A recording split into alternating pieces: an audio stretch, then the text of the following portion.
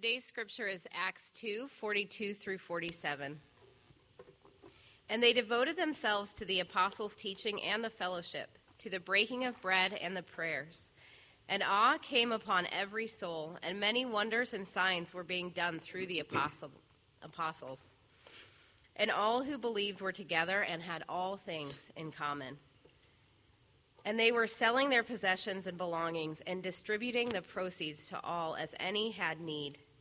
And day by day, attending the temple together and breaking bread in their homes, they received their food with glad and generous hearts, praising God and having favor with all the people. And the Lord added to their number day by day those who were being saved. This is the word of the Lord. You may be seated.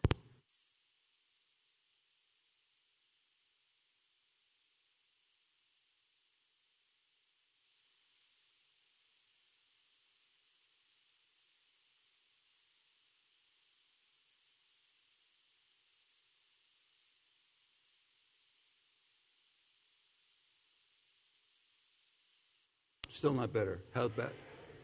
Great. Good team. We're working together. So good morning, and thank you for receiving me. And I just would pray that the moments we spend together unpacking these scriptures and really what I feel in my heart. So I come to you as a father of 5 children. All right, so I'm an old guy. But in this message this morning, I hope that you hear a father's heart, not necessarily an earthly father's heart, but a heavenly father's heart. Because I'm going to explain the whole Bible to you in the next 30 minutes. That's pretty good, isn't it? I mean, you should give a good offering this morning when they take the offering. You get the whole Bible in 30 minutes. But I don't know if many of you, maybe you were on a live stream or maybe at the university, but you know, last week Ravi Zacharias was in town. Are you familiar with that? And so we had dinner and we were discussing, and one of the things that he said that I thought was very interesting, he was quoting Mark Twain, and maybe you've heard this quote before. Mark Twain said that there are 2 days that are very significant, or the most significant in a person's life. The first one is the day you were born. And the second day is the day you discover why. So hopefully this morning it'll be clear why. Each one of us, God has graciously created us for a purpose. And the purpose he created us for is his purpose. And that is expressed very clearly, I believe, in the scripture that has been read this morning. So, for me, that day came when I discovered why, as a young university sort of age guy, living in the heart of ground zero, I guess, to the just an old hippie, let's just say it that way. I lived in Berkeley, California, so come from New York City, but wound up in Berkeley, and it's in that place during a very tumultuous time that I didn't believe. I really, really didn't believe at all. I was more of an atheist than I was a believer. I come from New York City, from Brooklyn. I have this Roman Catholic Italian background. That's a cultural thing. But as I became a young adult, I discarded faith completely. And so in that particular time, but I did believe in this. I did think that the world was in bad shape. And so I was part of this whole thing where we talked about peace and love and freedom, and we should have an autonomous, expression, and, everybody do your own thing. I went through that, but it was at that point, it was in that place, and during a very crazy time in our nation's history, that Jesus met me in a Damascus Road experience. It's the best way I could describe it. I personally met the Lord, and he radically altered my life. And that encounter I have, and not everybody has the same type of encounter with Jesus. You know, some evolve into it, but the particular one I had was dramatic. We read about him in the Bible, dramatic encounters. Isaiah had one in the 6th chapter in the temple when King Uzziah died. His uncle died, and he saw the Lord, and he recognized. But there's something that is recognized when you have these encounters that I think is a common thing. I recognized and I realized just how depraved and how lost I was. And that on my best day, I didn't have the ability to love. And neither did anyone around me. Even though I had signs that talked about peace and love and I was very active in certain things, I was very selfish, and so was everyone else. And we just didn't have, and I yearned and realized just how lost I was. And the Lord came and changed me, radically forgave me, saved me, and set me on a course. Now, let me take these particular verses that were read this morning are also, there's another set that come just 2 chapters later that are very similar. And so you ask yourself the question, why did Luke put this account where he says very specifically that the believers who were saved after Peter preached and after Jesus gave them, his disciples, the gospel command to go and proclaim his message in Jerusalem, in Judea, in Samaria, and to the uttermost parts of the earth. He told them to proclaim this message, but he said, wait till the Holy Spirit comes. And you read that as you've gone through this book of Acts study. And when they were empowered from on high and the Holy Spirit came, and all of the events of that wind and fire, Peter stands up and he proclaims the gospel. And in the proclamation of the gospel, it says about 3,000. You know, I'm sure that about 3,000 men at that time were converted. And then it says something right prior to the text read this morning, with many other words. And in one translation, if you read it and translate it, it's for a long time, Peter spoke to them. And he said to them, I want you to be saved from this perverse and this crooked generation. There's this dichotomy between the world that you're in and the kingdom you have now been born into. There's a huge distinction. There's a huge chasm between these two worlds. They're like two separate kingdoms. And you've been now born and been brought into something. And so he explained to them, but it doesn't tell us what he said. And so as I mentioned in the early service, I believe today there's a football game. And anybody going to watch this game, by the way? Do we have any people interested in football? But, okay.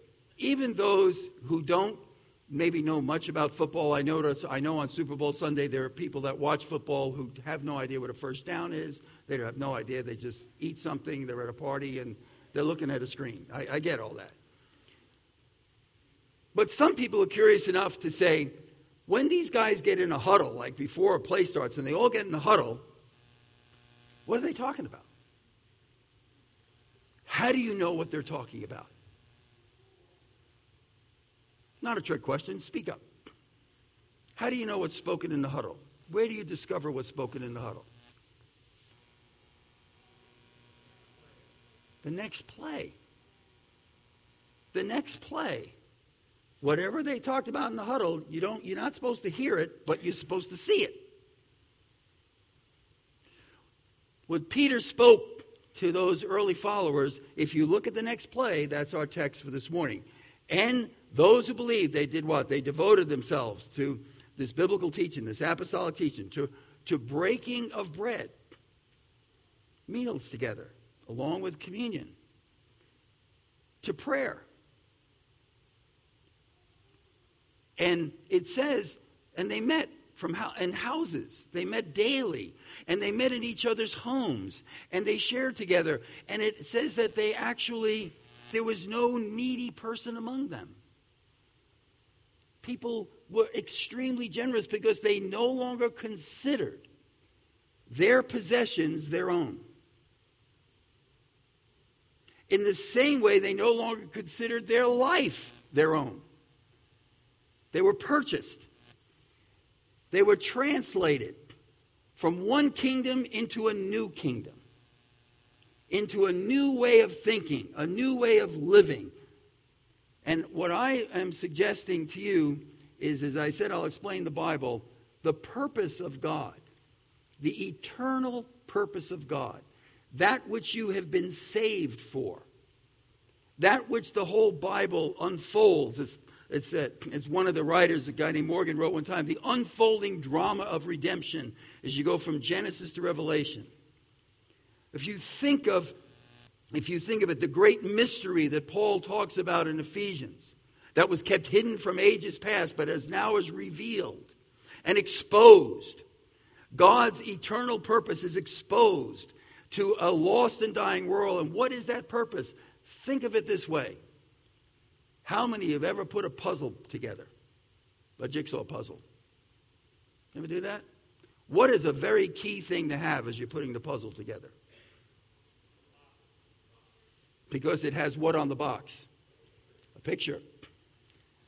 If I hold up a Bible and I say to you, hey, this is a Bible. Can you tell me what the picture is? Because you got to put the pieces together. You got to put the verses together. You got to put the stories together. You have to put all these things together to come out with, in the end, what God intends.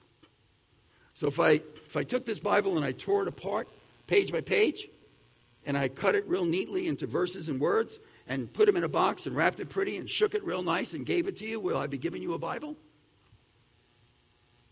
How many say yes? Okay, and how many say no? Okay.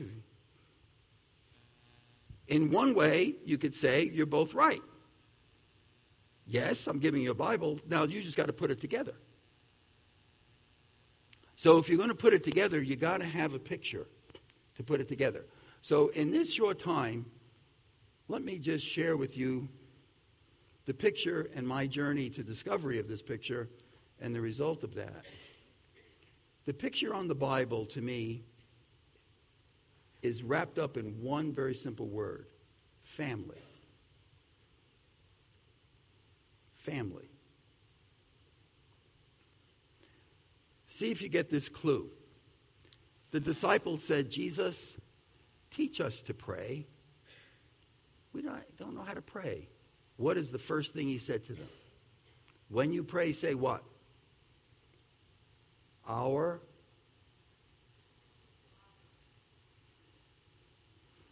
Why didn't he say, when you pray, say this? O force of life. O omnipotent God of the universe. O unexplainable truth. Why? Is God the creator of everything? Is he all powerful? Is he all knowing? But he said, when you pray, I want you to not say, my Father. I want you to say, our Father. That's a clue. He also said this. When he was teaching his disciples, he said, above your food and all of your natural survival needs, food, shelter,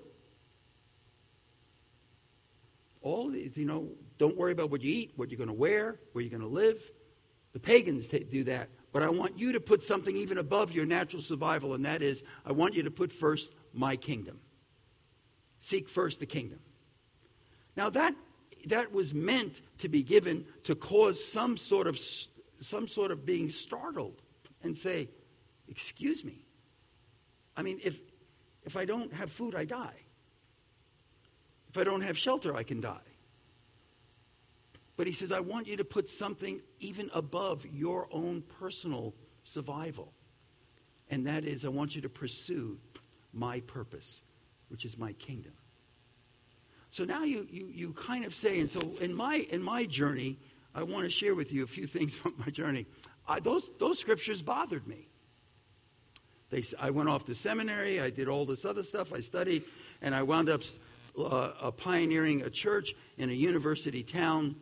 And so I had two people. We started with a little guitar, and next thing you know, we had a lot of people. But during that time, a lot of people that were pretty pretty smart professors, different ones. All of a sudden, things happened. It was during that period of time. And I would teach through the Bible. And as I was teaching, I would always wrestle with certain passages. I was trying to figure them out. I was trying to understand what is being talked about here. God, what is it why is this book of Job written? And when I got to a particular point, when I was studying the book of Job and teaching the book of Job, I got to the point where I realized that, Job questioned God, and then God questioned Job. And at the end of that, besides the comforters, at the end of that questioning, Job came to a conclusion. And this was his conclusion. In the 42nd chapter, he said this, right in the beginning. He said, now I know, now I learned something. You could do anything, and no purpose of yours will be withheld from you. Now think about that. Job said, I know now that you could do whatever you want to do, and I'm without questions anymore. You could do whatever you want. But I also learned this. Whatever your purpose is, you're going to get it. And that drove something in my heart as a young man. That am I attached to what God is ultimately going to get? Or am I attached to something that is not what God is ultimately going to get? So think about it. We have a book. We have a lot of verses. We have a lot of things. What is preeminent? And what you find as you go through, there's these two things that happen. One, when Jesus says, I want you to put first, he could have said, seek the kingdom. He said, I want you to make it primary. So you have to ask yourself this question, which I did. What's the kingdom? What is the kingdom of God? How do I define it? How do I explain it?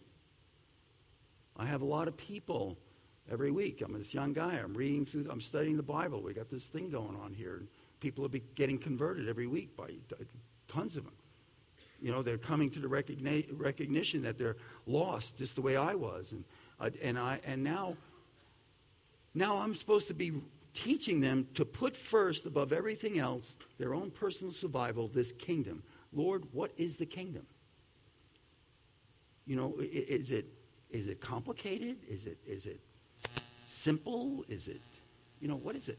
And then I found a very clear definition of this kingdom. And I found it in two ways. And that's why I'm sharing this journey. In Romans chapter 14, there's an explanation that Paul's given. And he says very specifically, when he defines the kingdom, talking about people who argue over disputable matters. It's a whole chapter about one person believes you should worship on this day. Another person believes you should worship on that day. One person says you shouldn't drink wine. Someone says it's okay to drink wine. Someone says this and someone says that. And Paul says there's a lot of disputable doctrines. There's a lot of disputable practices. But he says the kingdom of God has nothing to do with that. It has nothing to do with eating or drinking. And that represents culture. The kingdom of God has nothing to do with whether you, as I mentioned in the early service, I have an Italian background, if you got my name. So Italians are noted they're not the most organized people on the planet. My wife went to Italy. I explained to her, she was walking down the street in Rome. Notice the clock in the street. It says 10 to 10. Notice the clock on the other side of the street. It says 10:30. Notice the clock on the next block. It'll be 11. None of them say the same time.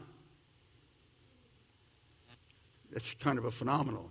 Now, if you go to Switzerland and you're at a train station, they have a second hand. Who ever heard of a second hand at a train station? But when you get on that train, as soon as it hits, train takes off, with or without you. So I learned a long time ago that I read this plaque in Geneva. I saw this plaque. It said heaven and hell. Heaven is a place. Ready for this? This is what it said. I'm just reading it. Not politically correct, I guess. Heaven is a place where the English are the policemen, where the Germans are the mechanics, where the French are the cooks, where the Italians are the lovers, and the Swiss are organizing the whole thing. Then it said hell. Hell is a place where the Germans are the cops. Where the English are the cooks. Uh-oh, somebody hit a nerve. Where the French are the mechanics. Where the Swiss are the lovers. And the Italians are organizing the whole thing. So what I discovered is that we can argue over all kinds of stuff, but Jesus was very clear by putting the kingdom first. And Paul was very clear when he said, for the kingdom of God has nothing to do with eating or drinking, but it is righteousness, which means right relationship. That's the definition of that right relationship. Peace, which interpreted as security, and joy, which is expression. The kingdom of God is when we're in right relationship with God and ourselves and one another. And when right relationship is cemented, there's a security that passes all understanding. It's that peace that passes all understanding. And there's a joy unspeakable. And what you see in the text that we read this morning is that there were a group of people that were so infused with the Holy Spirit and with vision, and they were listening and being taught, that they actually came to the place where they looked at one another and they saw each other as family. They saw each other as brothers and sisters. And even though they didn't have a blood relation, they had a blood relation because they were all purchased by the blood of Jesus. And now they were a new community. They were an alternative society. They were the city on the hill. They were the light of the world. They were the salt of the earth. And the way they lived their life between them, amongst them, was the testimony that proved who Jesus was. It was mentioned that I founded or lead this thing called the John 17 movement. And, there'll be another time when we'll be sharing about that, I believe, in the future. But think about this. Jesus made this prayer. When he prayed in John 17, he did say this, didn't he? Father, to everybody who will ever believe this message, the longest prayer we ever hear him pray. The longest prayer we ever hear him pray. He says, Father, whoever believes this message, make them one, as you and I are one, so the world will know you sent me. That's our apologetic. That's our message. Our life together is our message. Our life together is the aroma that causes what it says in the text this morning, that they had favor, not just with God, but with people. The favor of God was upon the congregation. The favor of God was so much upon them that people were added to their number daily. Daily. And I would like to think the reason for that is because the scripture says very clearly, God sets the lonely, the solitude in families. And as the church manifests the family, the God-ordained family where he is the father and we are truly brothers and sisters, no one who comes in amongst us should be without a mother or a father or a brother or a sister or a house or a land or provision, because we have been amply given all of it, as long as we recognize this one crucial point. What God has made you to be a part of is always far greater than the part you play. Repeat that. What God has made you to be a part of, which is his church, is always far greater than the part you play. I'm not excited that I'm an ear or an ear or an eye. The eye can't hear anything. The ear can't see anything.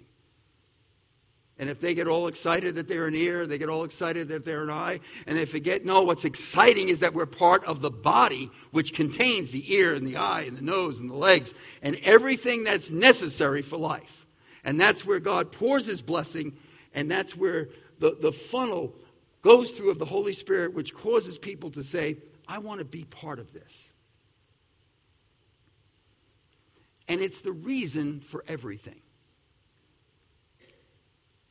The reason for everything should be manifested through the relationships that we share with one another in the body of Christ. That's kind of a big way of saying that. Did you see the movie, or was it the movie about Dawkins? It was the guy, the famous physicist.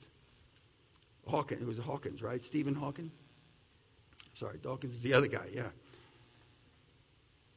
He had the theory of everything.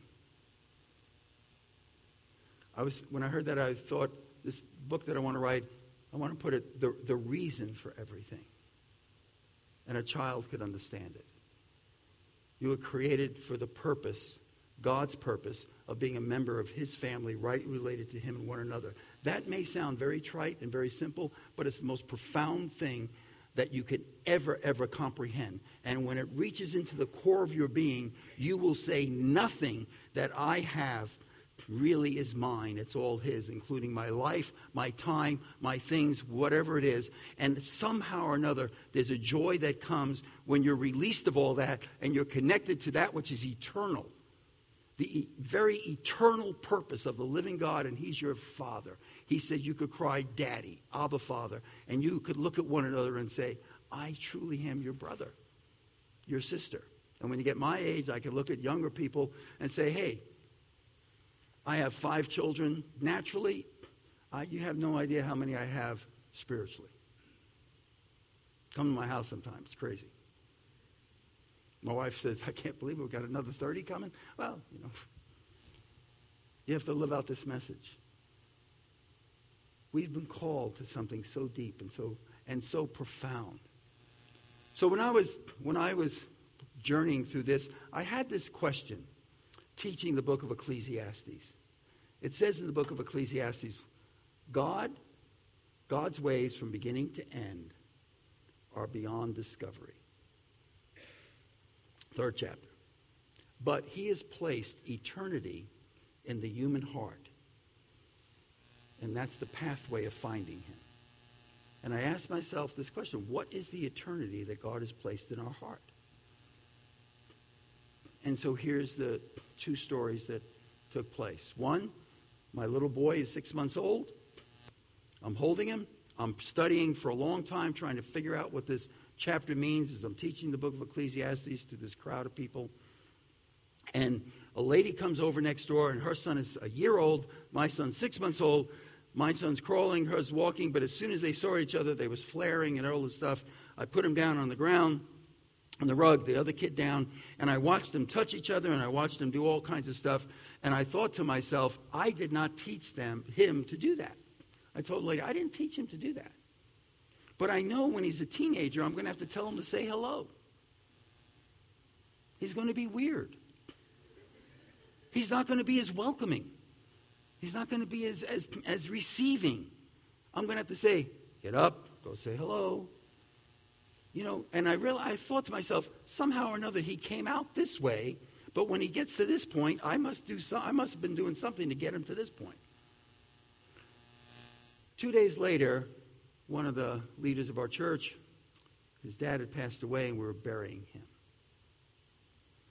And I was there at the funeral, and they were married for many years, almost 50 years, and I looked at the wife, and I was telling her it was this private cemetery, family cemetery in a farm, and I was telling Ms. Williams, we need to leave now, and the casket was getting ready to be lowered.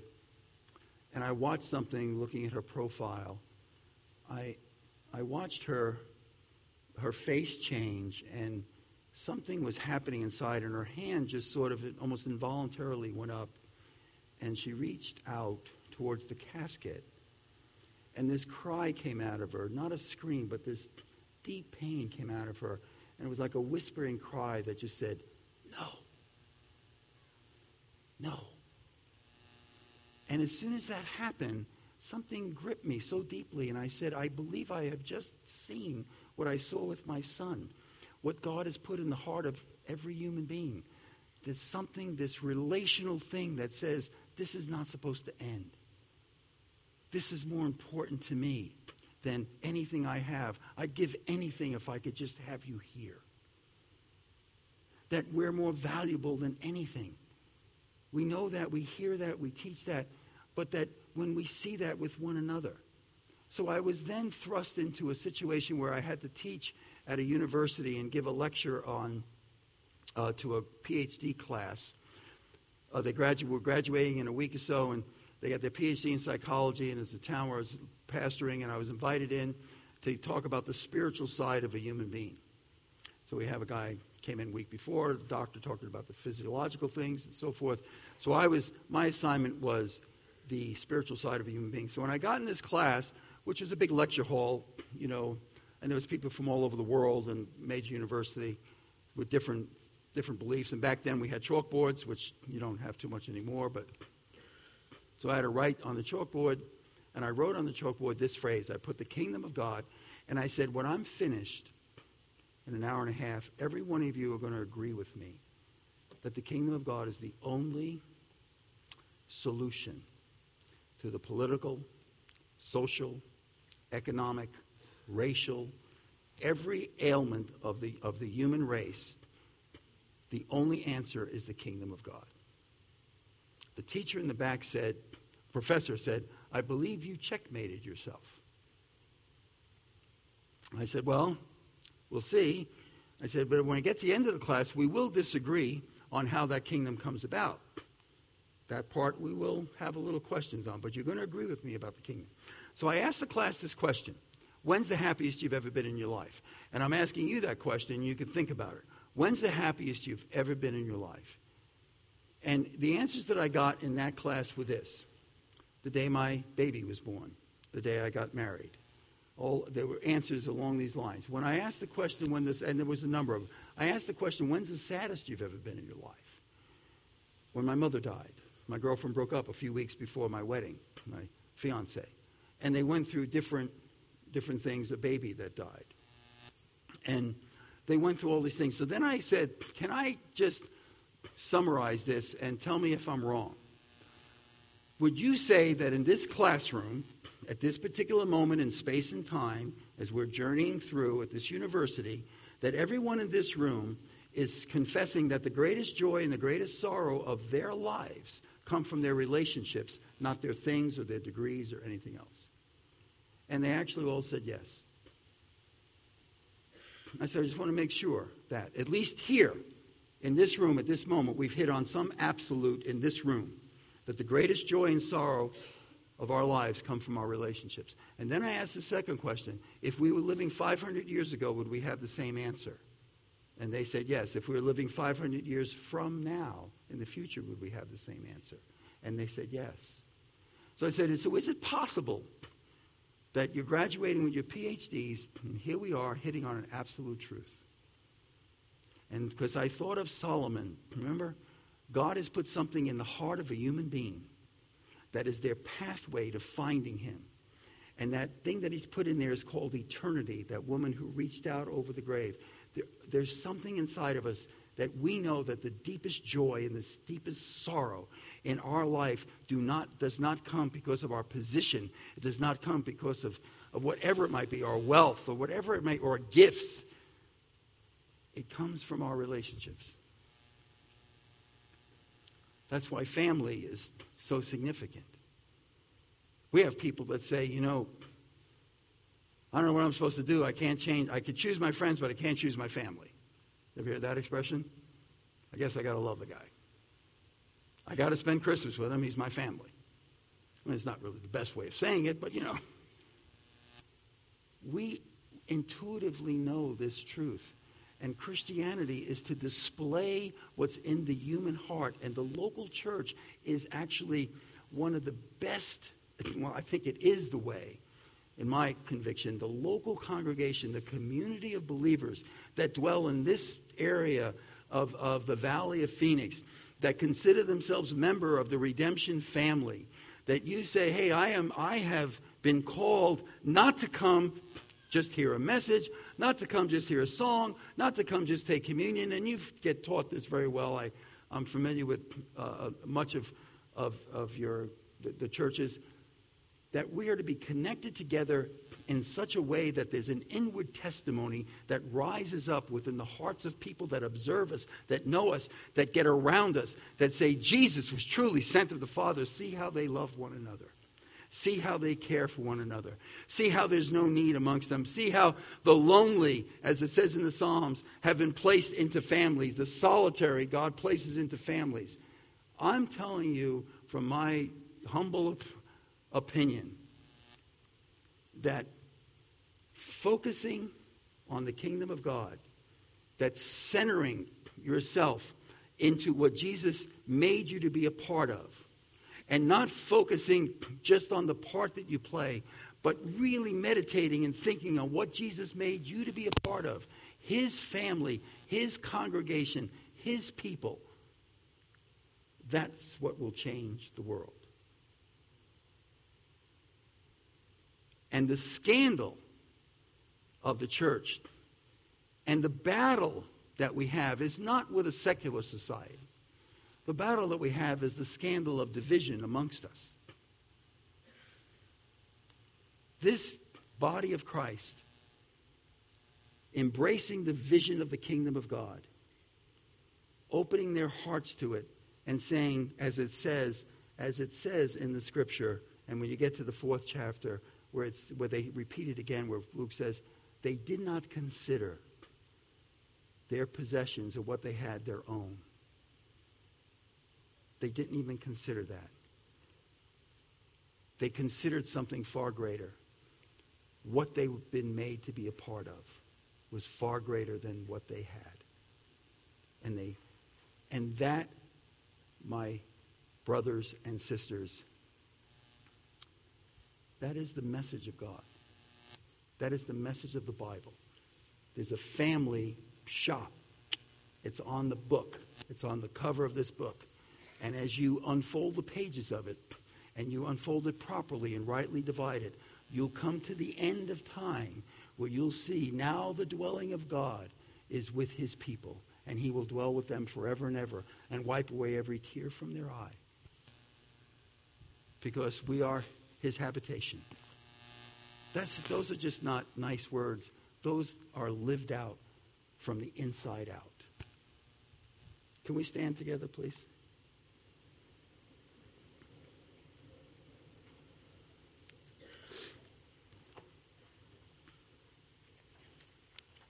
I want to, as we take time to reflect on, I know we have a time of reflection.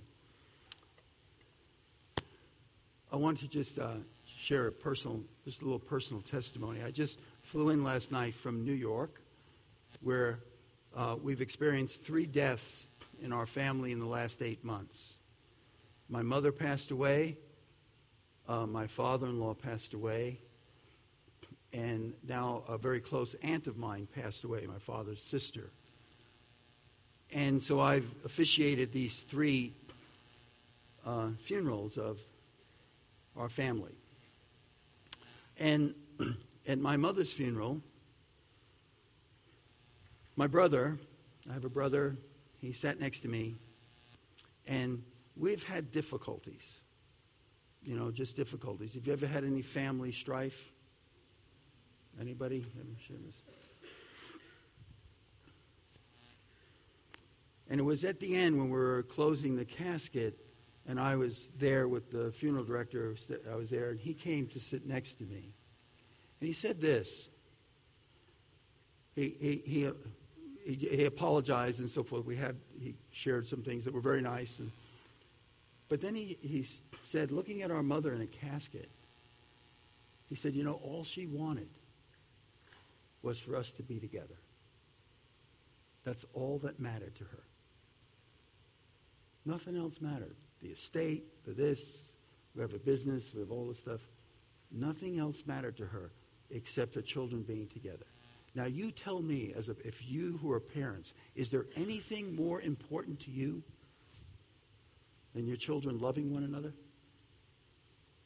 This is not a hard, complicated, deeply, you got to be a genius to figure out. God's a father.